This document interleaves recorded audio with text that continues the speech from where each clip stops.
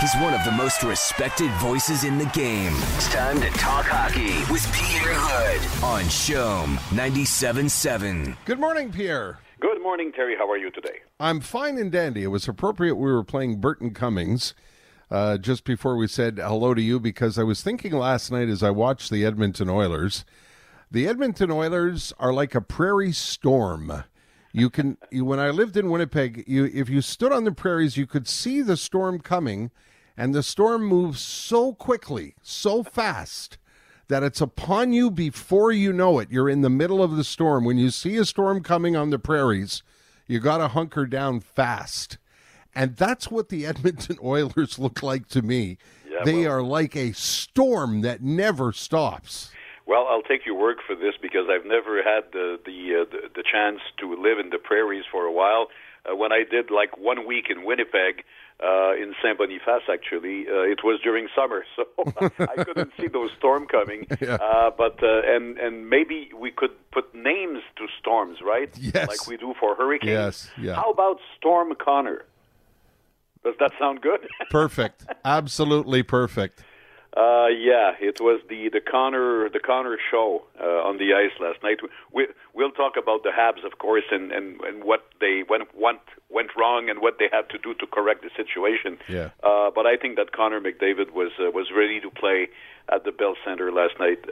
What a chain of highlight reel or highlights to go on reels and to go on tapes and to go on machines that he gave us, to go on Sportscast at the end of the night.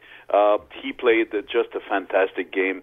And I'll tell you what, you may be a Habs fan, but if you're a hockey fan to start with, there's no way you cannot be amazed and you cannot raise and applaud when the Connor McDavid does what he did last night. It was just imperial, Terry. Yeah, it really was. And I to give people, if you didn't see the game, to give you an idea of how it went, I think with 5 minutes to go in the first period, you said to your colleague, they're lucky this is only 1-0. Oh, yeah. It was actually hats off to Jake Allen once again, who was extremely sharp last night, because you have to forget sometimes the number of shots. I mean, as much as the Habs outshot the Oilers, I think that most of the Habs shots were not that dangerous for Mike Smith, not taking anything away from Smith, who was also very sharp in front of the Oilers' net to get the shutout. But Jake Allen was certainly challenged at a higher level. And if it was not for Jake Allen, this game could have been over in the first period. You're absolutely right about that, Terry. So he kept the hopes alive, even at 2-0, and then it was 3-0 in the third period. So 3 goals in the 3 periods. That's all it took for the Oilers to beat the Habs. And again, the Habs just, I don't know what it is. You were there and up much closer than me, and I don't know what it is, but they just can't seem to find that rhythm that they had when they got started this year. Stu Cowan in the Gazette said this morning, the newcomers are getting the job done, but it's time for the old guys to start to start picking up the pace a little bit. Do you agree with that? What do you think it is? Yeah, well, I think that there may be many reasons. I like Stu's point of view because, yes, the newcomers are doing the job. I mean, you can't deny that Josh Anderson and Tyler Toffoli have done what was expected from them. Of course, Alexander Romanov will do, or Romanov, whatever the tone is. It's easier in French. Yeah, I know. So whatever Alexander Romanov is doing, and whatever the mistakes he will do as a rookie, I think he's done. First of all, he got into the lineup, and he's doing well under circumstances. But I think it's right. I think that if you put all those names in the barrel, Brendan Gallagher, Philippe Danault, Thomas Tatar, they have to do what they have to do. I think also that Jesperi Kotkaniemi is a bit looking for his groove these days. Nick Suzuki. So he looks frustrated to me. There was a shot your guys got of him on the bench, kind of, not slamming his helmet, but like he's KK is frustrated. You can tell.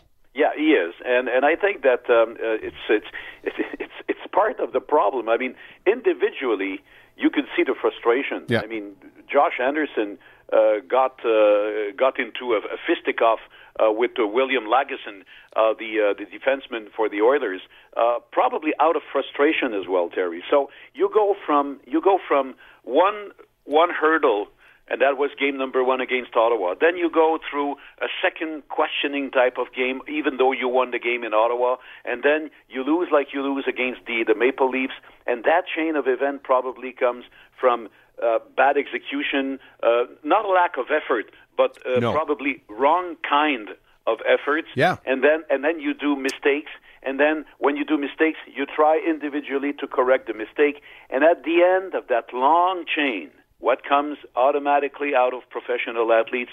Frustration, Terry. Yeah. And frustration makes you react the wrong way, makes you make bad decisions, and puts sometimes your team in jeopardy. And this is that chain of event that we are seeing right now. Now, they all say the right things. They say it's too early to panic, and I agree totally with that. I mean, nobody thought that a team could go on a sequence of success without having some problems and some bad days in this weird schedule. But at the same time, you need to see honestly the situation and try to correct it as fast as possible. Yeah, nobody expects him to win every game, but as you point out in your note to me, there were some terrible giveaways in the first period. Awful, Terry. Awful. I mean, yeah. And the total number is 18, but I think it was 8 or 9 in the first period. Yeah, and it's not one player to blame. It was a collective thing. Yeah, and not lack of effort, because if I'm not mistaken, didn't they outshoot the Oilers? Yeah, of course they did. 38-31. Yeah. So you're right, and sometimes people have the wrong concept. They say, "Oh, they're lazy.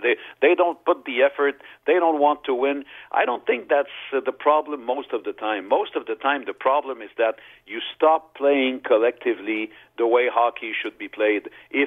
Unless you have a team that has some superstars or game breakers, as we say, that can make a difference. Now, we have been used to the goalie making that kind of difference for all those years, but it's not going to be like that. Certainly not this season, because you face the same opponent over and over and over again. So what you have to do is look at yourself in the mirror and say, okay, do I put the proper amount of effort and dedication on the ice? Once you say yes to all this, then you have to look elsewhere. And I think that elsewhere is the fact that this great collective effort that we've seen, this great unity of 5 on the ice, plus of course good goaltending has disappeared. And what the players are trying to do right now, young and older players, they're trying to correct the situation by themselves, and that will never work in hockey. I think you know more than I do about that, Terry. Pierre, what do you do if you're Claude Julien? Do you make changes? Do you go to the taxi squad? What do you do? Well, he tried changes. I mean, he tried Toffoli on Dano's line, and he tried Tatar on KK's line. He's scratched Paul Byron against Toronto. He's put back Corey Perry on the taxi squad yesterday to have Paul Byron back in the lineup. I mean, there's so much you can do, and with only one player officially as a reserve player on the official roster, Victor Mété. I mean, you have to wonder if you have to think, Terry, that the solution will come from within, not from outside, right? Well, it doesn't. I think that it's a matter of trying to find out what was going so well early in the season and what is not going so well right now. Now, mind you, Terry, there is also a factor that you can see all over the NHL. Teams adjust to the opponents that they face over and over again. The game is adjusting as well, because the bigger players, the veterans, we didn't have much of a training camp. We didn't have any preseason games. They are getting their groove. So maybe what we saw early in the season is not exactly the Polaroid portrait of the league. I mean, the real concrete portrait of the league. So all those factors have to be taken into consideration. But I think there's no magic. It's back to basic. Win the battles, have a good shift all the time, and try to make it a chain of event that brings you back to success. Well, it doesn't get easier Saturday night, does it? Well, the team plays pretty well in Toronto usually. Now, the other weird thing, Terry, is that we're back to this struggling at home. Yeah. I mean, the Habs are 3-4 now. We're below 500 at home. Yeah. And remember how puzzling it was last year? Yeah, same thing again. Well, that's what Stu was saying in his column this morning. He was saying it's starting to remind him of some parts of last year. He's right. Yeah. He's right. And the aspect I just brought you was this one. The other one, coughing up the puck in your own zone, giving up bad goals late in periods, having bad penalties at the wrong time. Those were all factors in the recipe last year, and now we're trying to see that again. So, I understand there are no spectators. Like, you put 21,000 in the building against Toronto the other night when Josh Anderson scored the first goal. Yeah. The electricity would have been just amazing in the building, and maybe that could make a difference. But that's the same for everybody right now. So you have to find your appetite, and you have to find your desire and your focus elsewhere, because fans won't be bringing that to you right now for sure. Well, we'll find out on Saturday night. We'll both be watching from our couch, I think, right? Well, I'll be watching from the office of l'Antichambre because I'm hosting most of l'Antichambre broadcasts this season. Yes. It's a pleasure. It's a delight. I love hosting l'Antichambre, so I hope you'll be on board and watching. Absolutely. By the way, Pierre, one of my dad's favorite shows, l'Antichambre. Yeah, well, I was thinking about your dad, so I hope you'll be joining us on Saturday night. Fantastic. All right, listen, bon weekend, my friend. Fingers crossed for a better match on Saturday. We'll talk Monday morning. Oh, they need the win big time, Terry, because there won't be any games before next Saturday, so it would be a good timing. All right, thank you, Pierre. Bon weekend, Terry. Okay, toi aussi, merci. Bye-bye.